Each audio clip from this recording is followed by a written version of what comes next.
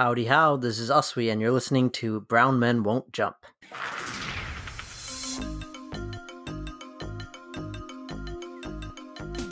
What is up, guys? We are here with another episode of Brown Men Won't Jump. Now, today we are going to talk about my New York Knicks, and I've kicked out all the other hosts. It's going to be just a Knicks pod, and I've brought on two guests instead. So with me today, I got my boy Drew. What's up? And we got Rahul. How's it going, guys? So you are two of the most loyal, obsessed Knicks fans that I know. Unfortunately, sad, obsessed, and loyal.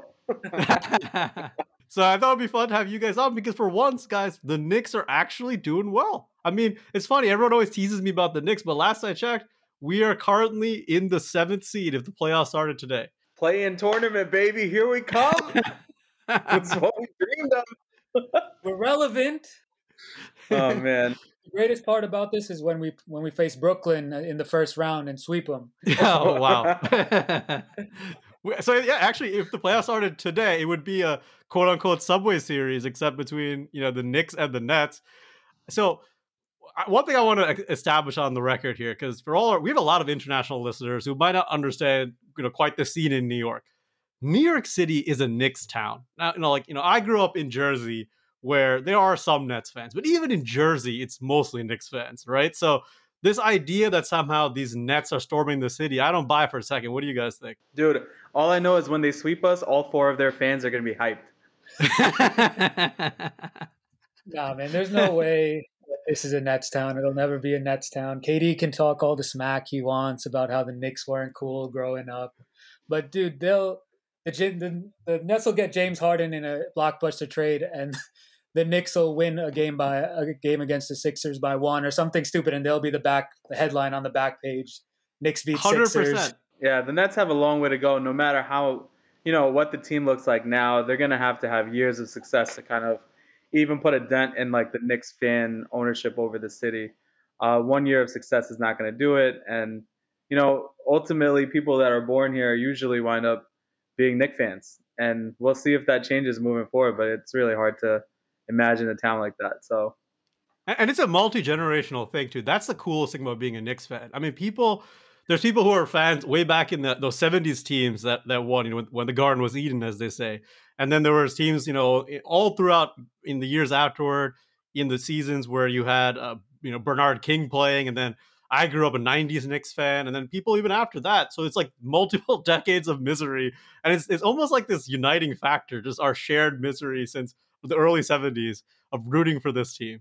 Dude, being a fan of this team is not easy. Yeah, it hasn't been easy. And, the Nets, even through the years, you think about the teams that they put together with the Jason Kidd run and whatnot. They've had good squads there. But, New York is a Knicks town, and that's just the way it is. So sorry, Brooklyn. It is what it is. So let's talk a little bit about the current squad, right? So Julius Randle has clearly been the guy this season. What have you seen from him? Maybe that you didn't expect, or maybe you saw this coming. Drew can probably attest to how much before this season Julius Randle was a thorn on our sides. The Beyblade, no handle Randle, whatever you can think of about this guy. But, this year he's really trying to play within themselves. And the two major things that you can see that's different, I don't know if it's a Tibbs-related adjustment or the fact that maybe he has a little more security, is that he's really passing the ball at a clip much higher than his career averages. And he's shooting the 3 at a higher clip and frequency than he's ever averaged before. These long twos, barreling into the paint into a double team, all the stuff we were seeing last year, as these guys come in for 1-year contracts and things like that based on the roster construction. The consistency just wasn't there. And this year it really has been. And I don't know if that's a Tibbs related thing, but man, I really have to do a 180 on Randle despite his 360s always. Nah, for real, you got to give the guy credit. I mean, last year we were harassing him on a daily basis, losing games because he dribbled it off his foot. He spun around and dribbled it out of bounds. He comes back this year after all that. And obviously we know New York's not an easy town. If you're being a terrible player, they're gonna let you know. A guy comes back, new coaching system, hitting the three at like an absurd clip compared to his like previous 6 seasons. I think he's hitting it at a 41% clip this year. I mean, before that, I think his first like 7 seasons, 6 of them were under 30%. He was shooting the three. I mean, the guy starts off averaging a triple double, assists. He's putting people in the right position. I mean, and it's not like the Knicks have a bunch of knockdown shooters. So he's obviously just making the right plays. You know, hats off to him. Yeah, you hit it on the head. This guy is creating when there's not a lot of space. And that's something that, we'll talk about as we get into the rest of this roster construction. But, him and RJ as the primary facilitators of the team are really having issues running into spacing. And some of that is due to roster construction. But even despite that, the basketball IQ that he's showing this year, like, far surpasses than something that he's shown in previous years. So, kudos to Randle. So really happy with the way he's looking. And I think, this Julius Randle can be a foundational piece. Maybe not the best team on a winning team, but for sure a contributor on a winner. I mean, this is a guy who was thought of as a black hole. It's just that simple. He was just considered to be a black hole. A guy, if you pass him the ball, he was going to jack up a shot. For him to go from that to a guy who now averages 5.5 assists per game, and as you guys alluded to, is creating on a squad that just doesn't have much in the way of shooting, much in the way of secondary creation. It's been kind of remarkable. And I do wonder now that we've seen this version of Julius Randle, is the front office regretting a little bit going for Obi Toppin, which is already a bit of a reach where they took him. But now they have this guy at the power forward position who looks like he's set to be a power forward of the future. What does that do for Obi?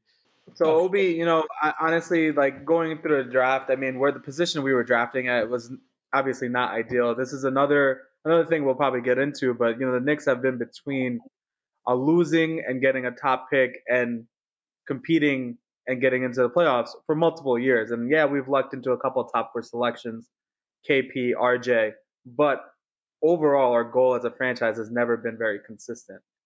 That being said, landing the pick like Obi Toppin, it kind of showed you the shift in the organizational goals, right? They hired Tibbs.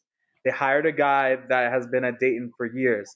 He's a polished product. He's coming in as one of the older rookies of this class, and they thought that this guy would be able to come in and provide not only some spacing, he can shoot. You look at some of the highlights from Dayton, this guy was a catch and shooter. He was coming off picks. He was popping threes. With that mixed with his rim running, we really thought we were getting a competitor. And, it's funny how things work like that. It wound up motivating Randle to kind of pick up that spacing aspect of his game and really, really show that he is still someone that should not be thought of as an afterthought. So I don't know if the Obi Toppin pick really like set a fire for Julius Randle this year, but really, like you said, this is becoming like an area where it's going to be difficult to see Obi getting the minutes that he needs to develop too, because at this point, we've kind of got our 4, as surprising as it is to say. Yeah, I mean, Rahul could probably tell you that I'm usually overconfident in our picks, and he's usually the one that hates them. On a year-to-year basis, during the draft, we'll have a text thread going where he'll just start with the expletive. What the hell are they doing? Yeah. But Drew, even this year, Rahul, if I'm on a group chat, I recall him going on a bit of a rant about Obi when that pick was made. So I guess it's true to form. Tangent aside, like, how are you going to pick a big man when our number one problem is spacing, creation, and point guard? I'm so happy about Quickly, and we'll talk about that in a second, I'm sure. But, like, you're passing up guys like Tyrese Halliburton, I'm not going to go into this again. We did this during the draft. I was so depressed when we passed on Halliburton. I mean, he was there for the taking. It would have been absolutely perfect for this squad.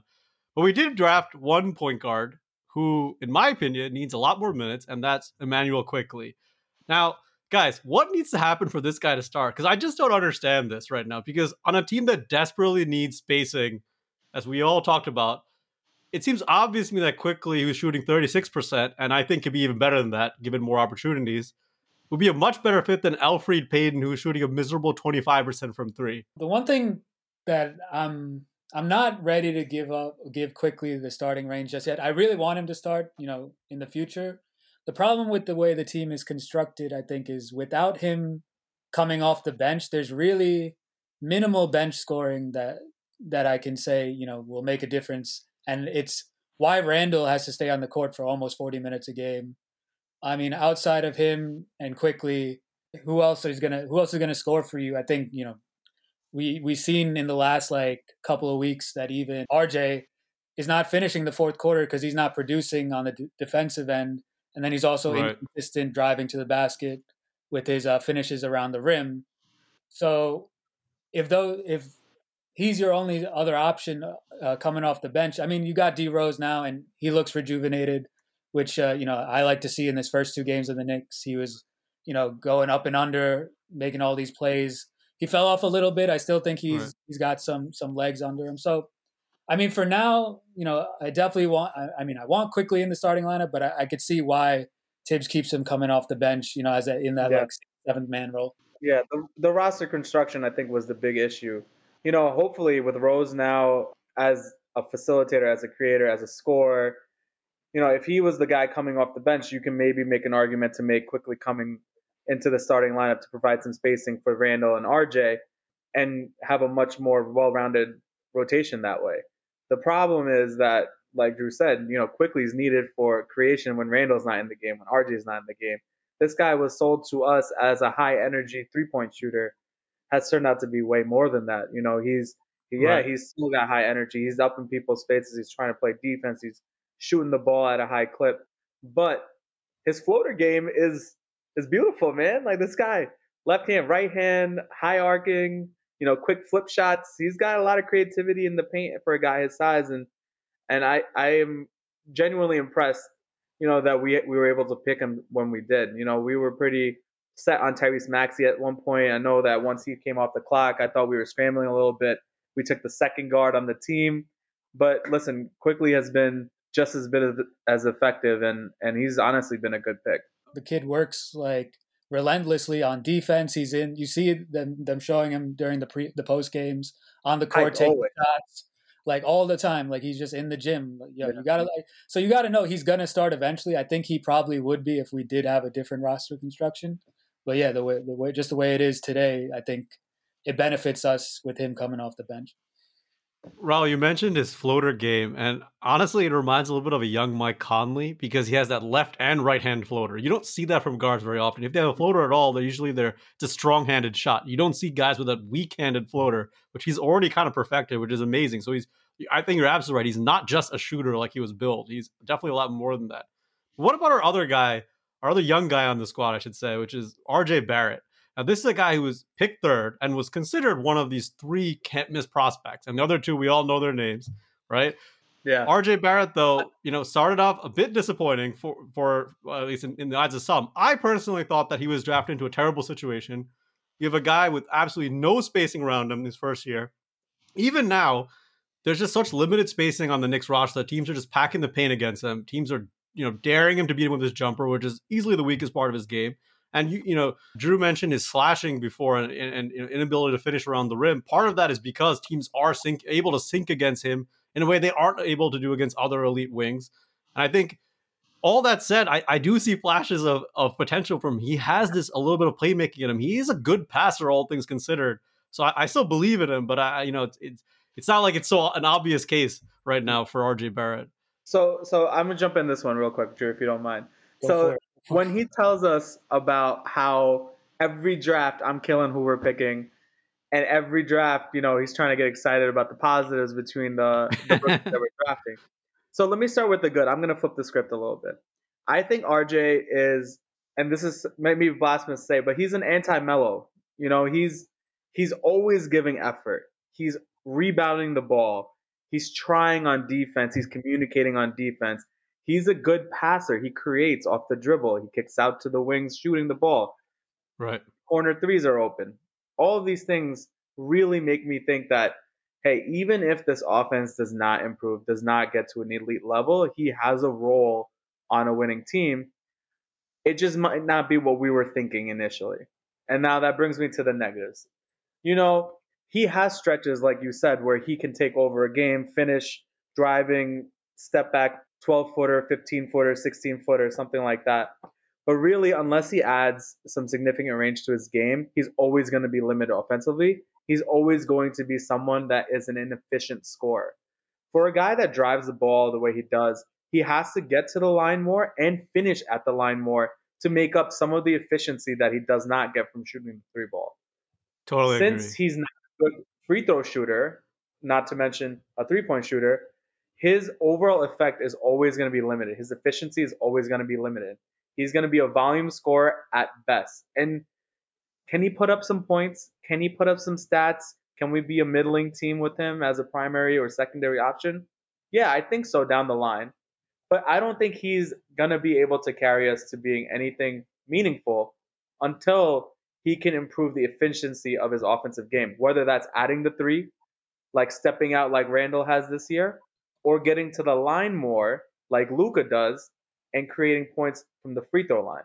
So those are the two things I can see that he can do to really start improving his game. Otherwise, you think about him at the end of the game, if he's your go-to option, is he going to score on Kawhi and a double team when people are actually trying to play defense? Is one thing in the regular season. The playoffs are a different beast. LeBron, Right. AD, Kawhi, all these people, you have to be able to hit a jump shot, and that's kind of where I'm at with RJ still. Well, question for you guys. He does, drive a significant amount of the time, but why is he not getting to the line? Is he not capable of drawing the fouls correctly, or is he not getting calls? So my theory for that, Drew, is I don't think he's like a plus level athlete that just simply blows by a guy and gets over the defense. Those kind of guys tend to go to the line a little bit more. But I also think he's often playing against a defense that's set against him and is camped out in the late. If you just watch Knicks games and watch just about any other team, we're the 23rd ranked offense, and it's a miracle we're that high. When you look at the lack of spacing we have, when teams guard the Knicks, they're just, they abuse the defensive three in the key rule, and there's always seems to be the one or two guys just standing in the paint. So a guy like RJ, who I do think is a good slasher, just not a kind of guy who can slash with multiple guys in there in the paint. And I also agree with Rahul that I think his ceiling as a player will be determined largely in part with how efficient he's able to be with his outside shot. Because if he's not that, then he's neither, because then you can't trust him with the ball and you can't even use him off the ball. So I think right now he could be a facilitator, but when it comes to the playoffs, when teams can scheme against him and really figure out which way he likes to go, all the little things in his game, he's going to need something more than what he has right now. That's exactly what I think. If you and I'm going back to this Luka thing one more time, and it's not a comp or anything like that, but Luka Doncic has range. Yes, he can hit threes. Yes, is he a high percent 3-point shooter? No, but why is he still so efficient? Not only is his passing elite, which I think RJ has the ability to be elite if we had more spacing. I agree with that. Gets to the line. This dude puts up 20 points on 12 shot attempts, not because he shoots 60% from the field, but he gets to the line 10 times. And you have to be able to do that as a primary option, as a guy that can create late. You have to be able to put your head down, either get to the rack or be able to get to the line. Whether it's the style of drive or, like you said, where the paint is just too clogged for him to be able to reasonably do it at an efficient level. Either way, through roster construction, through a change in his mentality, we have to see some improvement over the next couple of years before we can really make a decision about RJ as a second contract guy. Right now, it's all gravy. Rookie contract. He's got time. But once we come around to the end of next year and the year after, is he going to be some guy that you want to give him money to stay? Is he a second contract Knick? We haven't had a second contract Knicks rookie since when? I can't even tell you off the top of my head. Yeah, he was supposed to be that guy, but we didn't keep him either. So I really hope RJ is that guy, but he's going to have to show us something. You guys, so you can't see, all of you are listening to us on audio, but all of us shook our head as we talked about never having a Knicks rookie make that second contract, because it's really true. I mean, it's ridiculous. KP couldn't even last 4 seasons with the Knicks and get that. We didn't even get to the point we made the decision on him, right? I mean, we just traded him before that was even up. One last thing, I know we talked about our young guys and Randall. I don't want to leave out Mitch. Block Party, Big Meech, all the above. He's a nightmare in the paint. Love I him. really think I do see a role for him in the modern NBA. I just don't know if he can make the necessary adjustments. Two things, real quick. Got to lay off the fouling, stay around more. He has to know that he makes an impact on shots, whether he's actually blocking them or not. So he shouldn't be jumping at everything. And secondly, let the man try to shoot a little bit. We see all these practice videos. He's putting up shots. Let him do something other than dunk the ball. I mean, he already got his field goal percentage record, top in the NBA history. But let the Yep. man take a jump shot. Tibbs, come on. For real. And also, low key shout out to the guy filling in for him right now, Noel, doing some work, playing very good help D. Dude For is sure. super skinny. I don't know how he was getting roasted by Carl Anthony Towns yesterday, but he kept working and putting in work. I mean, and you hear why he came here. He said he wanted to be around when the Knicks turned it around. He thought he'd get some burn and could be part of the new future of the Knicks. So good on him. Yeah, Rose, don't cut him. We don't want him to go to the Nets. No buyouts, Yes, please. man. Yeah. No buyouts. No one in the league should buy anyone out. We don't want anyone more Nets. They have enough talent on that team. So if we're talking about this team, we have to talk about the coach, because the Knicks, as we said here today, are third in the NBA in defensive efficiency, and that's only after the Lakers and the Jazz, two of the elite defenses in the NBA. And this is despite not having that many players with the reputation for being known as good defenders, and also despite a practice schedule, which basically means they're not able to practice given how compressed the NBA schedule has been this season. I mean, Julius Randle talked about it on a podcast recently that they just don't practice. And yet, they've just somehow got this team to defend and play hard. What are you guys seeing on that end of the court that's leading to this sort of surge in defensive efficiency from a team that none of us expected to be an elite defense? Welcome back, 90s, man. Tibbs, yes. gritty Knicks are back. It's nice to watch. Defense, yes, solo defenders make a difference. And having high quality wing defenders and things like that will make your team elite. That being said, the bar for being a high effort, solid defensive team is not all that high. And Tibbs is a guy that has the people playing the right way. They're playing on a string, or at least close to it, for a team that hasn't been able to practice a lot. So I do think, they've been coached up. They're definitely giving effort. They're playing hard for their guy. And the rotations are smart and they make sense. Mitch is our best defender, and he makes a big difference. He's been hurt for a little bit, but our defense has kept up, and it has to do with Tibbs, the effort, people buying in. For sure. I think it's just effort, intensity, and actually playing smart for once, leaving the right person open when you have to rotate, and not like leaving Steph Curry wide open for a three and running after Andre Iguodala or whoever else has an open shot. It's letting those people who are less likely to hurt you from three, which is an interesting stat too. It's I saw this the other day. I think the Knicks are one of the top three teams in leaving in wide open 3-point shots, but opponents are converting like the lowest percentage against them. I think it's like 32% or something on wide open threes, which is way below the average of like 40%. So some people are asking, are they getting lucky? I just think they're playing it smart and leaving the right 3-point shooters open when they have to, which, the league has become a 3-point shooting league. So defending the three is, obviously vital if you're going to be a good defensive team. I think just the effort night to night, you can see it. If you look around the NBA, especially this season with no fans and a compressed schedule, I feel like the defensive effort around the league has never been weaker. And just the few teams that do defend, so we talked about Lakers, the Jazz as examples, and obviously the Knicks, they just play so hard, possession to possession on that end. And I think just doing that is the reason why the Knicks can be competitive night to night. And I think when you get to the playoffs, it's a different story, because at that point, everyone gives effort. But this is going to be the avenue through which the Knicks make a run, if they do it all.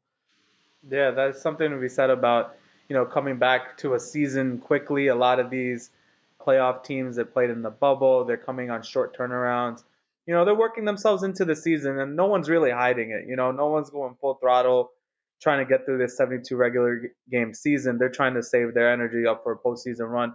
Yeah, they want to make the playoffs, but ultimately, I think, with the lack of fans in the stadiums at full capacity, the home field advantage is not the thing that they're really fighting for. I think people want to stay away from the play-in tournament, but a lot of teams are coasting through the regular season, like you said, and I think it really does show the teams that are playing hard. They're consistent. They're able to scrap out a few extra wins here and there, and I think the Knicks definitely are playing hard for Tibbs. So, it's nice to see some positive momentum, and playing the right way from a Knicks franchise that it's been tough to watch the last few years. And Knicks fans, more than I think many fan bases, really genuinely appreciate teams that play defense, teams that play hard. We rooted for teams in the past, like the 90s teams, which we'll talk about in a little bit more detail later. But those 90s teams, they competed with, frankly, minimal offensive talent. They just had multiple guys from Starks to Oakley to Mason. These guys they built their reputation on defense. So, and the Garden has always appreciated that kind of. If you think about New York street ball, even, right? Look at a court like the Cage, which I used to live right near the Cage, and it's so small. That's what you don't realize when you think about the Cage. It's a tinier place. And Anthony Mason actually grew up playing in the Cage, and it leads to a style of play that's a lot more physical. So for many decades, New York basketball is known as physical basketball, even in the city itself. So I think this city embraces teams like this. It's just a shame that we don't have fans this year. Although, starting tomorrow, we're recording this on a Monday, starting on Tuesday, fans are finally going to be allowed to come back to the games. 2,000. Yo, your man's is going on Thursday. First available ticket I can go to. I gotta go, man. Oh, for real? I'm so jealous. I'm so jealous. So that's the Kings game. Yep. What is more hype than a close game at the Garden? We're watching it on TV. We're on defense, and you can just hear the crowd chanting defense. Dude, you can see the screen shake because the camera can't stay still, man. It's so true. It's just like there's no other feeling of just watching that happen and getting the stop and moving down. And also shout out to Tibbs. I could say I'm pretty sure me and Rahul, and I don't know about you, AC, maybe you're the same. We were talking about, they were cleaning house, they got rid of all these guys, and then they go out and hire someone from our past, and I'm like, no, they didn't just do this. They didn't just clean house, the president, just to bring back another person from our past. What are they doing? And credit to this guy.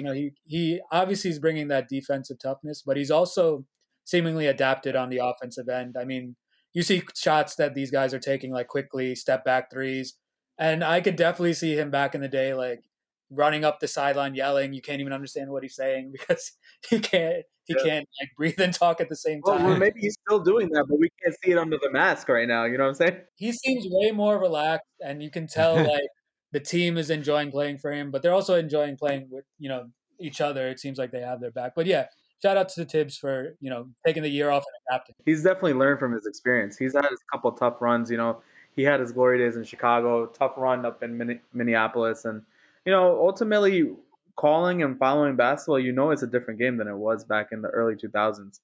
Post Steph Curry, this is just a different time, and he has to understand, and I think he is understanding that, efficient basketball, threes, layups, and free throws, and he's trying to adjust, and I think the Knicks are trying to adjust. The other thing you had said, these guys are playing so hard, and it's hard not to root for them, and that's kind of just where I've been all year. It pains me. We have a middling Mavs pick.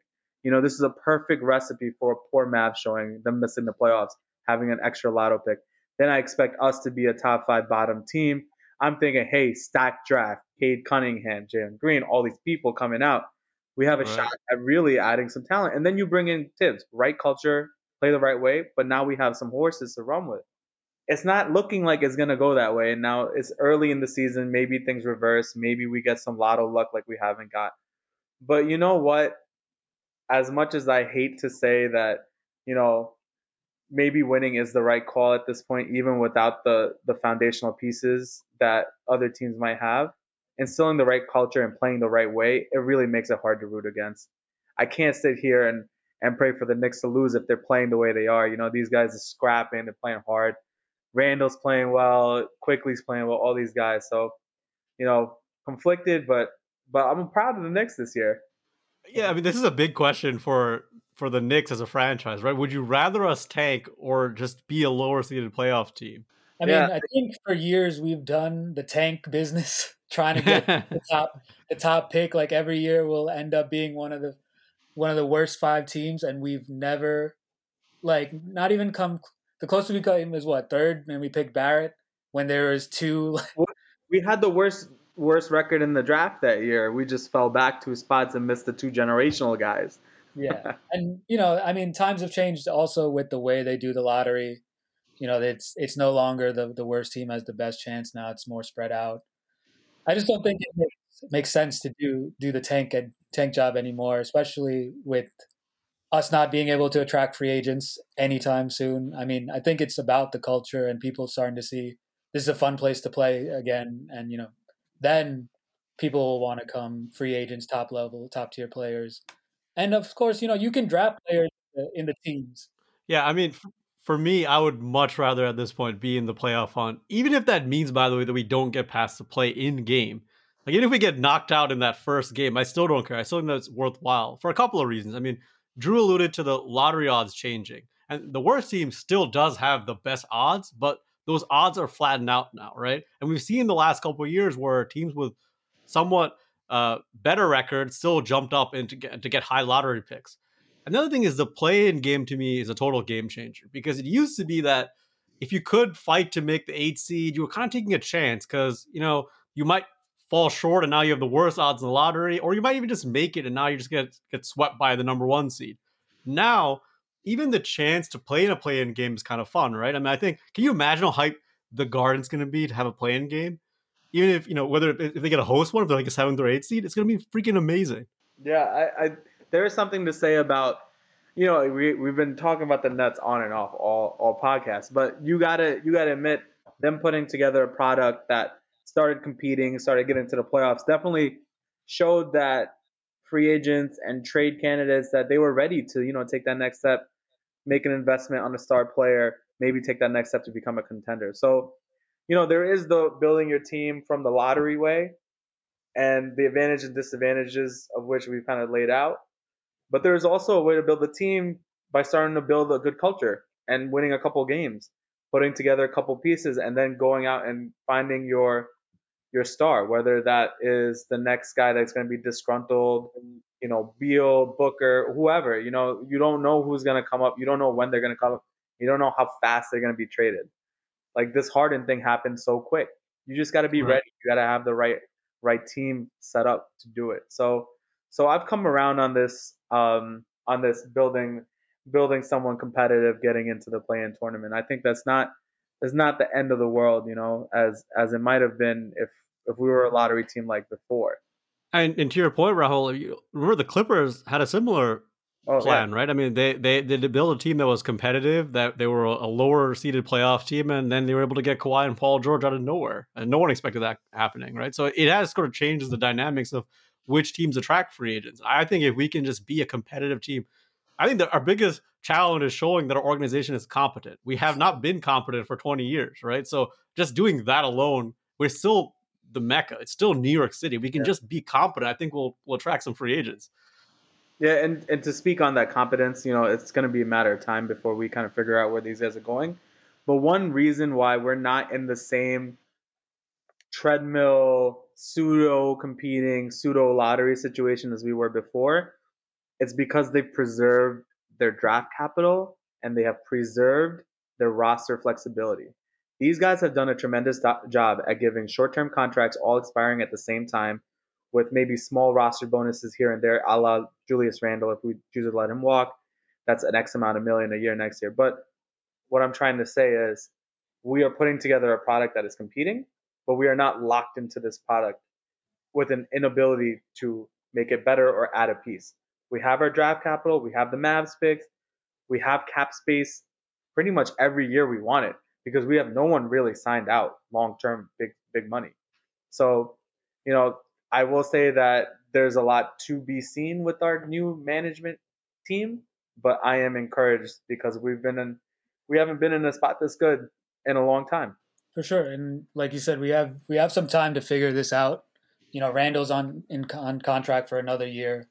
We have the flexibility. I mean, if he keeps playing this way, I think we get his bird rights right after 3 years. So, we can go out, get free agents, re-sign him as a second piece, have our draft picks. The draft is coming back with high schoolers being able to play, so or to be involved. So everything's looking bright for us. It's just, will we make the right moves, which has always been our problem. But, we started off, we got the base of it, right? We got our picks, we got our flexibility. Let's see what we do with it. So it's safe to say you guys are optimistic on the Leon Rose Worldwide West administration, so to speak. NBA Kentucky, baby. Let's go. Pipeline. Get us some stars, Calipari.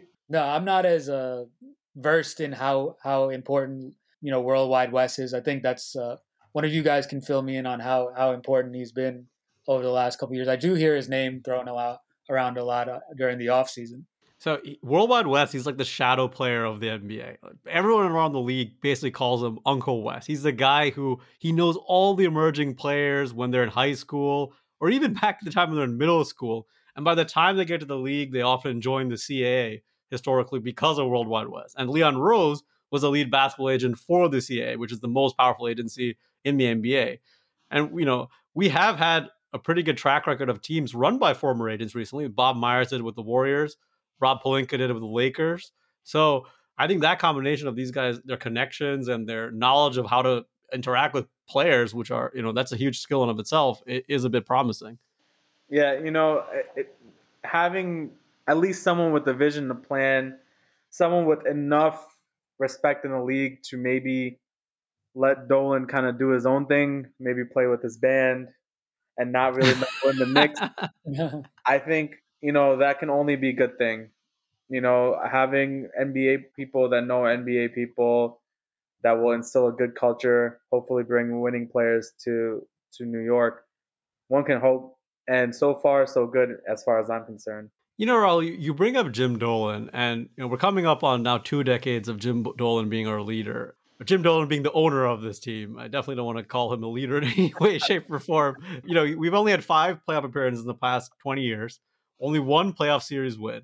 But the thing with Jim Dolan, I think is a little bit misunderstood, is that he's not an involved guy who's telling people what basketball decisions to make. There's not that much of a track record for that. And he's actually not a cheap owner either. There's plenty of owners out there. Robert Sarver comes to mind. Tillman Fertitta comes to mind. Guys who let talent go away. That's never been James Dolan's problem. He's never hesitated to pay money. But he does have some big problems. One problem he has that he hires the wrong people. And then he sticks by those people even amongst their many failures. I mean, Isaiah Thomas was a great example of this. Phil Jackson was a great example of this. And he's surrounded by yes men. He doesn't seem to like to have any kind of criticism. Even when the media criticizes him, he kind of takes it out on them or kicks them out of arenas. There's all kinds of things like that. Yeah, when of course players do it. Yeah, like Charles Oakley, for instance, right? And then the other thing that's bad about him is that he creates a toxic work environment. There's so many stories about former employees of the Knicks or even current employees of the Knicks speaking anonymously, basically saying that it's miserable to work for the Knicks. But if he had, for once, if by a miracle he's hired the right people, he's not going to get involved and tell them what to do. So that is promising, at least. Yeah. And, he has another New York franchise that's a proven winner. The New York Rangers have been successful for many years, almost anti-Knicks in their ability to make the playoffs and have competitive rosters. And he's the same owner for both franchises. So you have to wonder what he's doing with one team and the other. And I think the answer is what you mentioned. He's never been a cheap owner. He is someone that wants to win almost to a fault. He is not patient with rebuilds. He's not happy with directions that aren't going in the right way 1 or 2 years into it. Sometimes these things, building teams, making a franchise competitive, takes 3-4 years. We've just never saw a plan through. We've had cap space before and then blown it on Joakim Noah, Courtney Lee, etc. We've had cap space before, or rather, we've had an amnesty before that we used on a 1-year expiration, Chauncey Billups to try Tyson Oh Chandler. my God! Instead of rolling that over, the next year would have had CP3. So every single time we've been on the cusp, or there's been a major decision to make, we always choose the short-sighted one.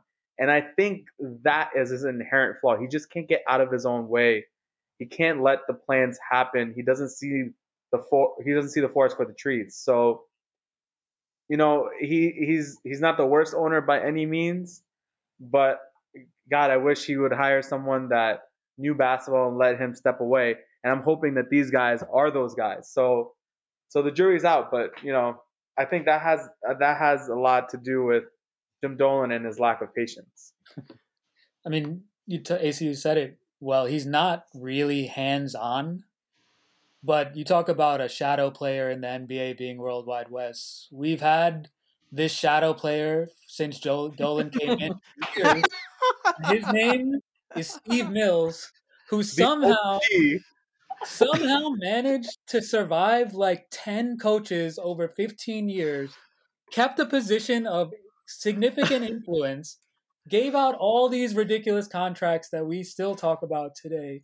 And only this, I think, past year was he fired. So maybe he is doing the right thing for once. Like you said, it's another yes. It's one of those yes men in a position of power where it doesn't seem like he has much influence. But dude, how did this guy survive? I could have done the same job he did for 20 years. And there's no way, because you would have to actually make a mistake on every decision. You'd have to try to be as bad as Steve Mills. And it's so funny because I think like non-Knicks fans have no idea who the hell Steve Mills is, but he actually is part of all the administrations that were failures and somehow just kept his job the whole time. It's a remarkable feat. Yeah, like this guy's just failing upwards somehow repeatedly. Yeah, you have to wonder what info this guy had on Dolan. This guy had to have had info, man. He's like, I know your band sucks for real. My guitar. So, what's one exceptionally bad Knicks move over the past whatever years that infuriated you when it happened, and then subsequently proved to be a disaster? Like, it's almost hard to pick one, but give me one off the top of your heads. I want to put you guys on the spot here, but give me one that strikes you as just a move that it's a miserable Knicks move. The two big ones that I mentioned stand out to me. Amnestying Chauncey Billups, who was at the time still a productive player, just to sign Tyson Chandler to make this large front court lineup when the whole team and the whole league was moving towards spacing and shooting, had to have been a huge error. And this error prevented us from obtaining CP3, who would eventually wanted to come join his boy Melo in New York. So that's something that we will never know would have happened. And another move is the THJR move. Tim Hardaway Jr. has been a productive NBA player, and I'm not going to take that away from him. He was an entertaining Knick when he was with us. He got signed away to Atlanta. Budenholzer made him even more efficient. The problem was we didn't have a system like Budenholzer had in Atlanta. So when he came back for us, he was the primary, secondary option. And then you start to see that this roster construction wasn't that good. So a lot of FOMO, a lot of money being spent without thinking forward the next couple moves. And I think those two ones stand out to me. How about you, Drew? Wait. Before Drew jumps in here, Rahul, you didn't even mention the most absurd part about the Tim Hardaway Jr. thing. We had the guy. We let him go when that was clearly a bad decision in the first place. And then we overpaid to bring him back. Yeah. I mean, come on. Your boy Steve Mills 101 right there. Do you remember we were sitting watching free agency go up? I remember we were together. That free agency too. We were together when we saw the alert for the Tim Hardaway Jr. signing. But before that, we were celebrating that they had not made any disaster moves. We were like, we're doing nothing. Yes, we're finally doing it. And then all of a sudden the alert comes in and you're like, no, this can't be real. Yeah, what was it? It was like 81 million or something for 4 years. Some absurd number. 4 years, 80? What was the number? Oh man, it was something ridiculous that no one was gonna pay. No one in their right mind would. Like, I think at one point he even admitted he was surprised he got that contract. 4 years, 70. There you go, not 80. God. We got Julius Randle playing at an All-Star for less than that. Right. 3 years later. Drew, what's your terrible move that was made?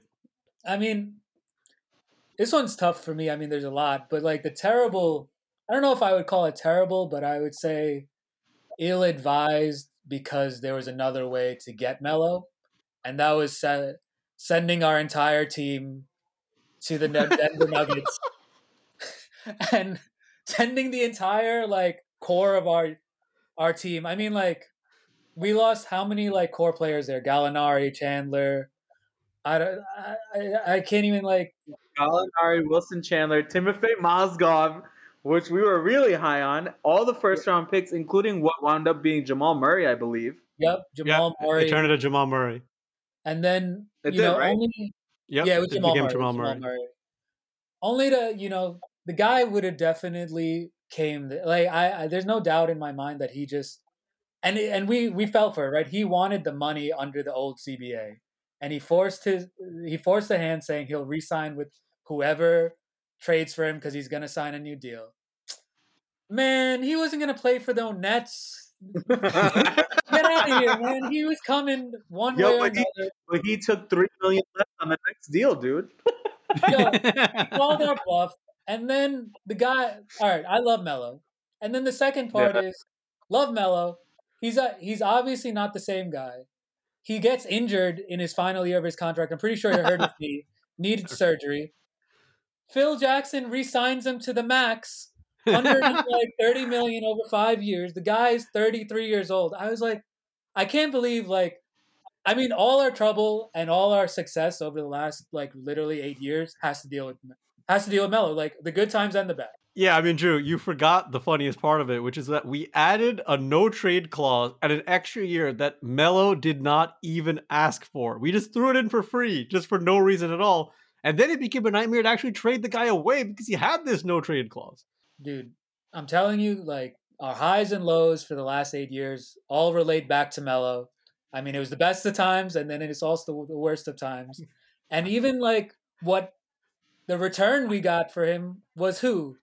Doug McDermott, Enes Kanter, and a second-round pick. These are... I mean, it took me a while. I had to look it up because I couldn't remember who we even traded him for. Nobody relevant, basically, is the answer. Jesus Christ. Well, my pick for the move that infuriated me when it happened, it's a little bit... This is for the previous decade, guys, so this just shows how long-standing our misery has been. Do you guys remember Jerome James? So for those of you who might not remember who Jerome James was, because frankly, you shouldn't because he sucked. Jerome James averaged a beastly 5 points and 4 rebounds per game for the Sonics from 2002-2005. And then, over an 11-game playoff run, just 11 games, he averaged an amazingly dominant 12 points and 6 rebounds per game. And based upon this, the Knicks said, and they said this in multiple interviews, that they found the next great big man.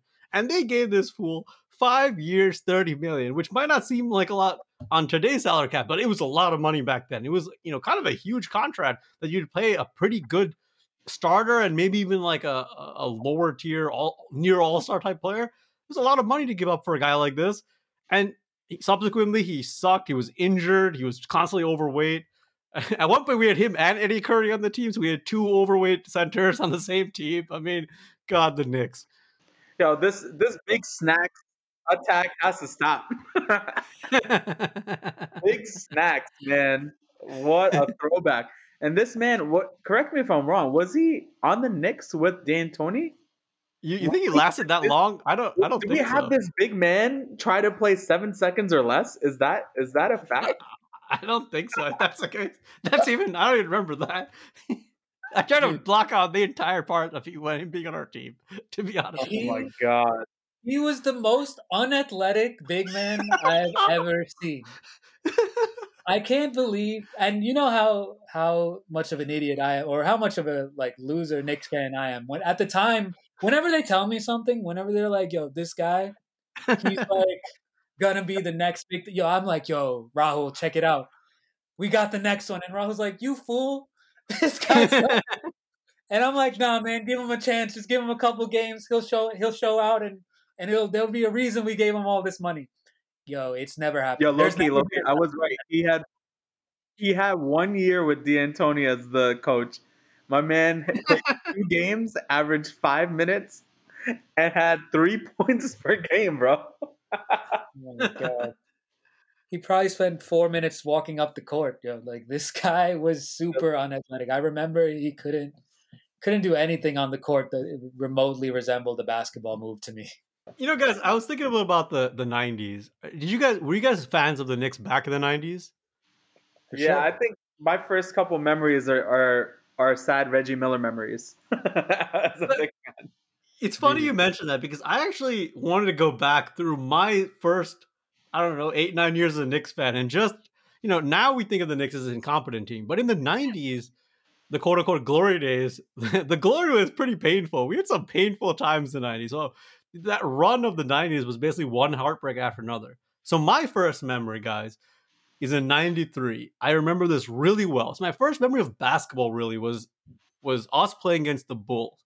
And I remember the game where Charles Smith gets blocked by the entire Bulls team. You know, Smith, blocked, Smith, blocked, Smith, blocked, Smith, blocked, blocked. It's like Scotty blocks him, Michael blocks him. Again, yeah, over and over again. You know, Marv Albert is like having a panic attack talking about it.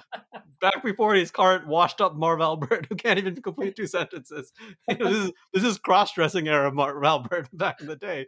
Oh my God. So that's my first memory, right? My next year, this is now 94, Reggie Miller scores 25 points in the fourth quarter, makes a choke sign at Spike Lee, and Reggie Miller immediately becomes my most hated player. I fucking hated that guy, man. I hated him. But we beat his ass. We go to the finals. I'm like, yeah, we're never going to see that fool again. You know, don't worry, we beat him. And of course, that's when we, you know, go to the finals. We face the Rockets. Starks has that game where he takes and misses a million threes. To this day, my dad will complain about that game whenever I mention the Knicks. He's like, remember that Starks? We could have won the championship if not for him taking all those threes. You know?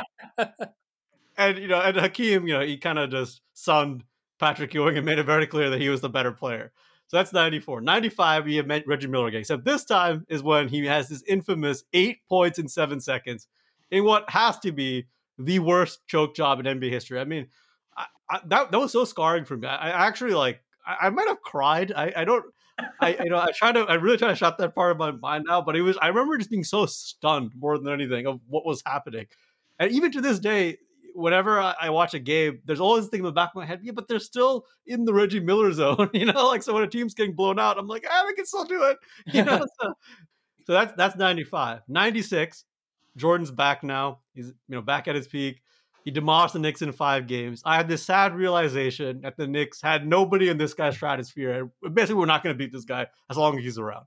And I actually hated the Bulls in the 90s. I know a lot of people idolize Jordan. I did not idolize Jordan. He ruined my childhood just like Reggie Miller did. So that's 95.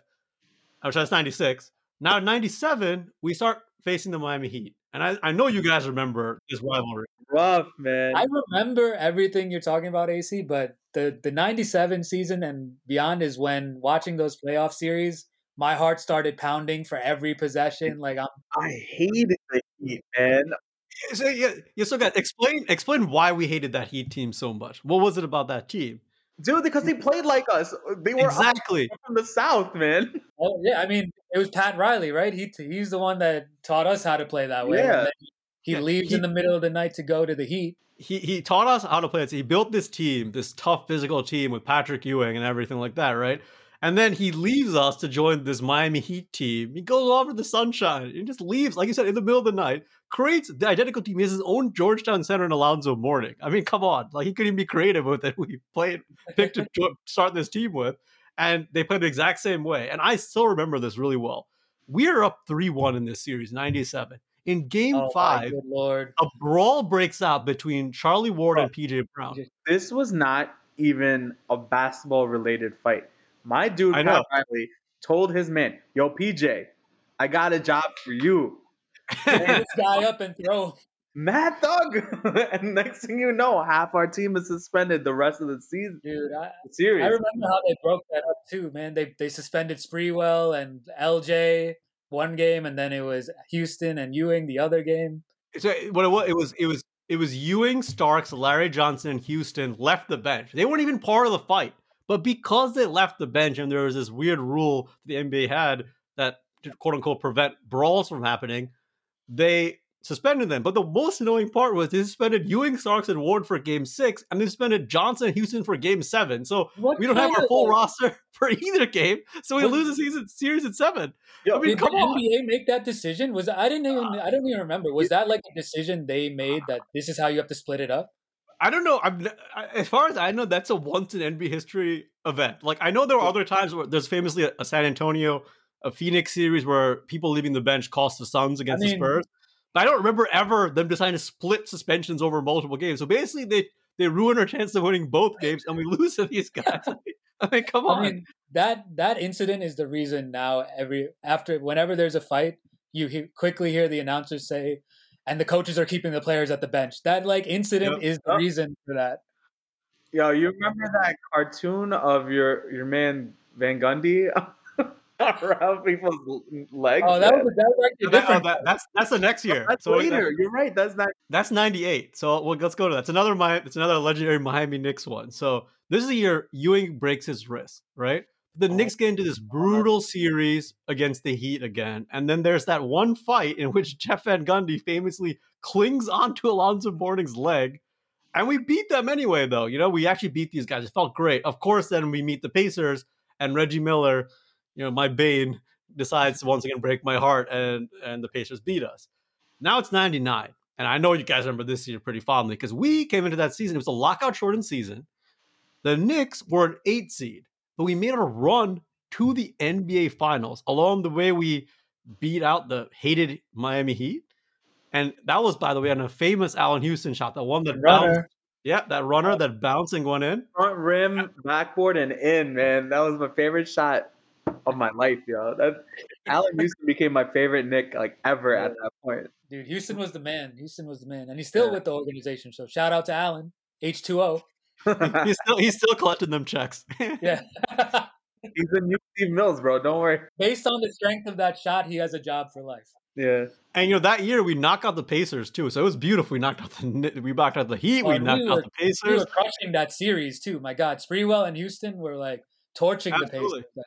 And if you remember, this is sort of where the whole Ewing theory came about, where the Knicks were winning without Patrick Ewing, and everyone's like, "Oh, we don't need Patrick Ewing." And of course, in the finals, it was kind of a big deal not to Patrick Ewing because, of course, we faced the twin towers of David Robinson and a sensational young player known as Tim Duncan. So having no...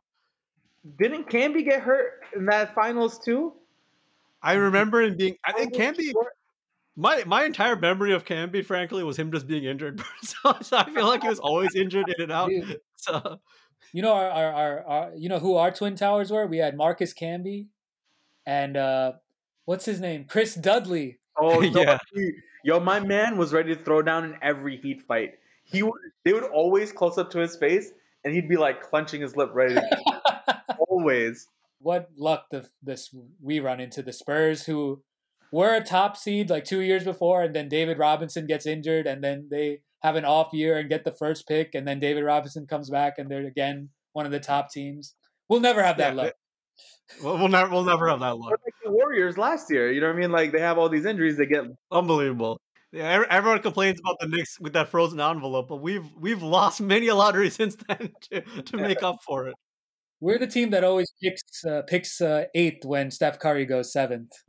Wow. I swear it happens every year. Or we just pass them when they come up, like Halliburton. Like Mitchell, Halliburton, all these other people. It's not like we haven't had our share of mistakes, we can blame the lottery odds, but we also suck at drafting up top. We do not suck at drafting deep, though. I don't know if you guys have noticed, but our picks I agree. Up have to be in we're almost Spurs level with that shit, man. We've had. Remember Landry Fields? Huh? Remember Landry Fields?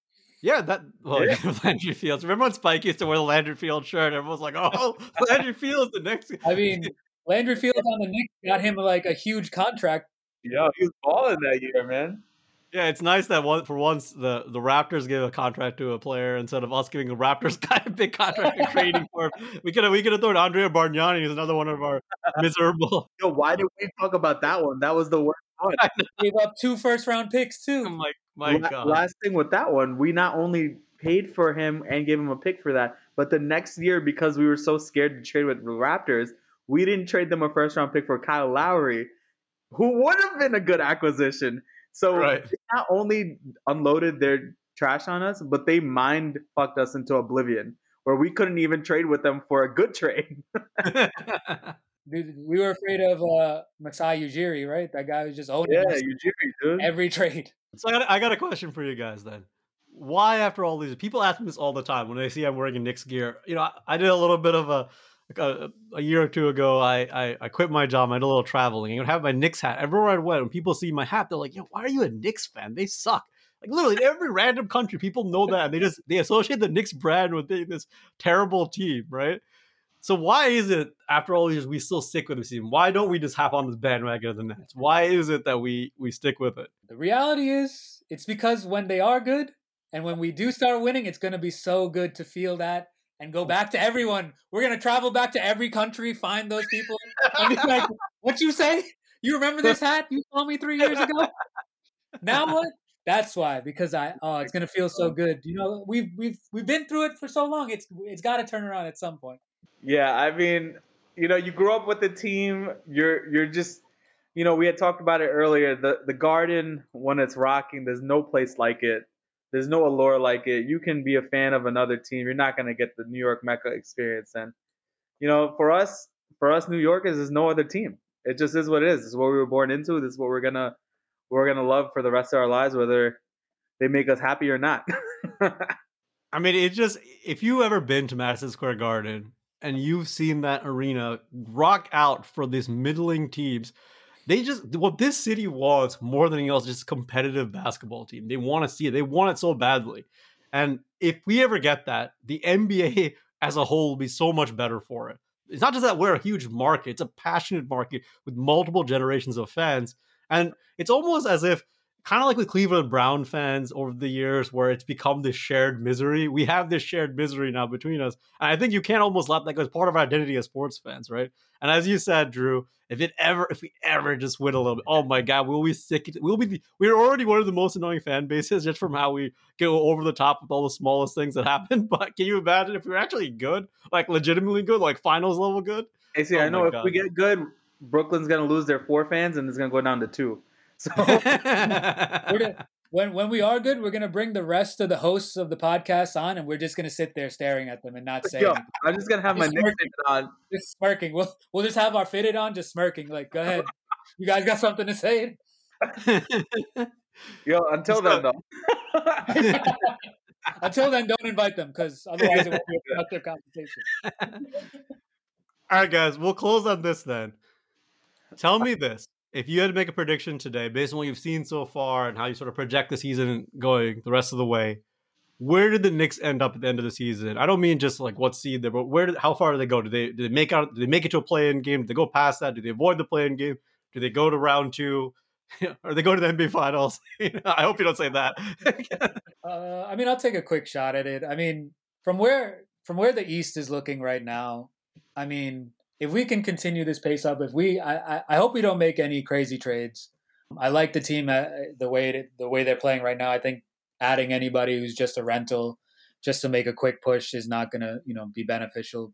I think we should let the young guys play it out a little bit and get some experience. But I mean, you think about it, the seeding is like we're like 4 games away from being the 3rd seed or something like that. So Yeah, bro, I mean, we're a game behind the Pacers for the number 4 seed. yeah, like something like crazy like that. I mean, like here's the thing: if we end up in the bottom half, I think we might win the play-in game. We probably definitely lose out pretty hard in the first round if we're like seeded 6 through 8. But if we somehow make it to the 5th seed, I think we're competitive in the first round. Whoever that 4th seed is, I think we push it to like 6 games at least. I think we could steal 2 games. I don't think we'll make it out of the first round though. Yeah, I think we're capped. Our ceiling is that first round exit. No matter what seed we kind of pick up and we get to. Realistically, though, I don't think we're gonna get beyond the play-in game.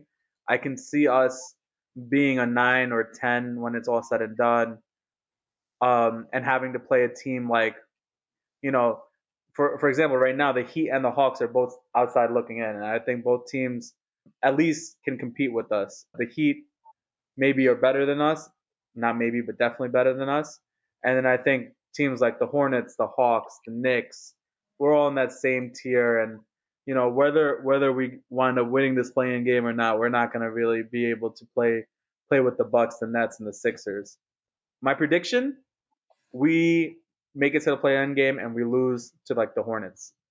Yeah, I think for me, I'm going more on hope than anything else. I just want us to host some sort of a game. So whether that's becoming a 7th or 8th seed and then hosting the play-in game, or if it's getting to a 6th seed, at least having some home games, even if we're going to be let's say only have 3 out of the 7 games.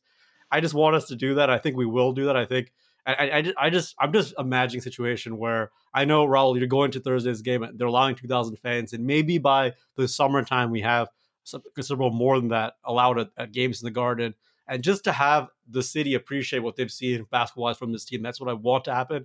So because I want that to happen, it's going to be based on my prediction. I think we are going to at least get out of the play-in game and be in round 1 somehow. It's wishful thinking, but and again, I expect us to lose whoever we face in round 1, but I think just having like some games in the Garden, playoff games, actual playoff games there again, I just can't believe how good that would feel. For sure. And just so everybody knows how crazy we are, we did an hour and 10-minute podcast on a under 500 team, and we could talk about a lot more if we wanted to. We could keep this going on for another 2 hours. Yeah, for sure. Yeah, guys. So thank you so much, both of you, for taking the time to come on a weeknight. We all got work, but we take the time to talk about the Knicks. So I really appreciate it. And Raul, I hope you have fun at your Knicks game. Please, we'll have to bring you back to see what it's like. I think one of the only people I knew who's actually going to go to one of these games live in a post-COVID world. So that's pretty exciting. And for anybody out there wondering, Raul will be the nerdy guy with glasses and the fitted, looking a little out of place, not really athletic or a baller, but likes the Knicks. Just go say what up to him. Go say hello. Yeah, check me out. I'm gonna be on TV. Holla at your boy. Thanks, Drew and Rahul. For everyone who listened to this episode, thank you so much. We really appreciate it. Be sure to like, rate, or subscribe on whatever platform you listen to, and be sure to check in next time. Peace out, guys.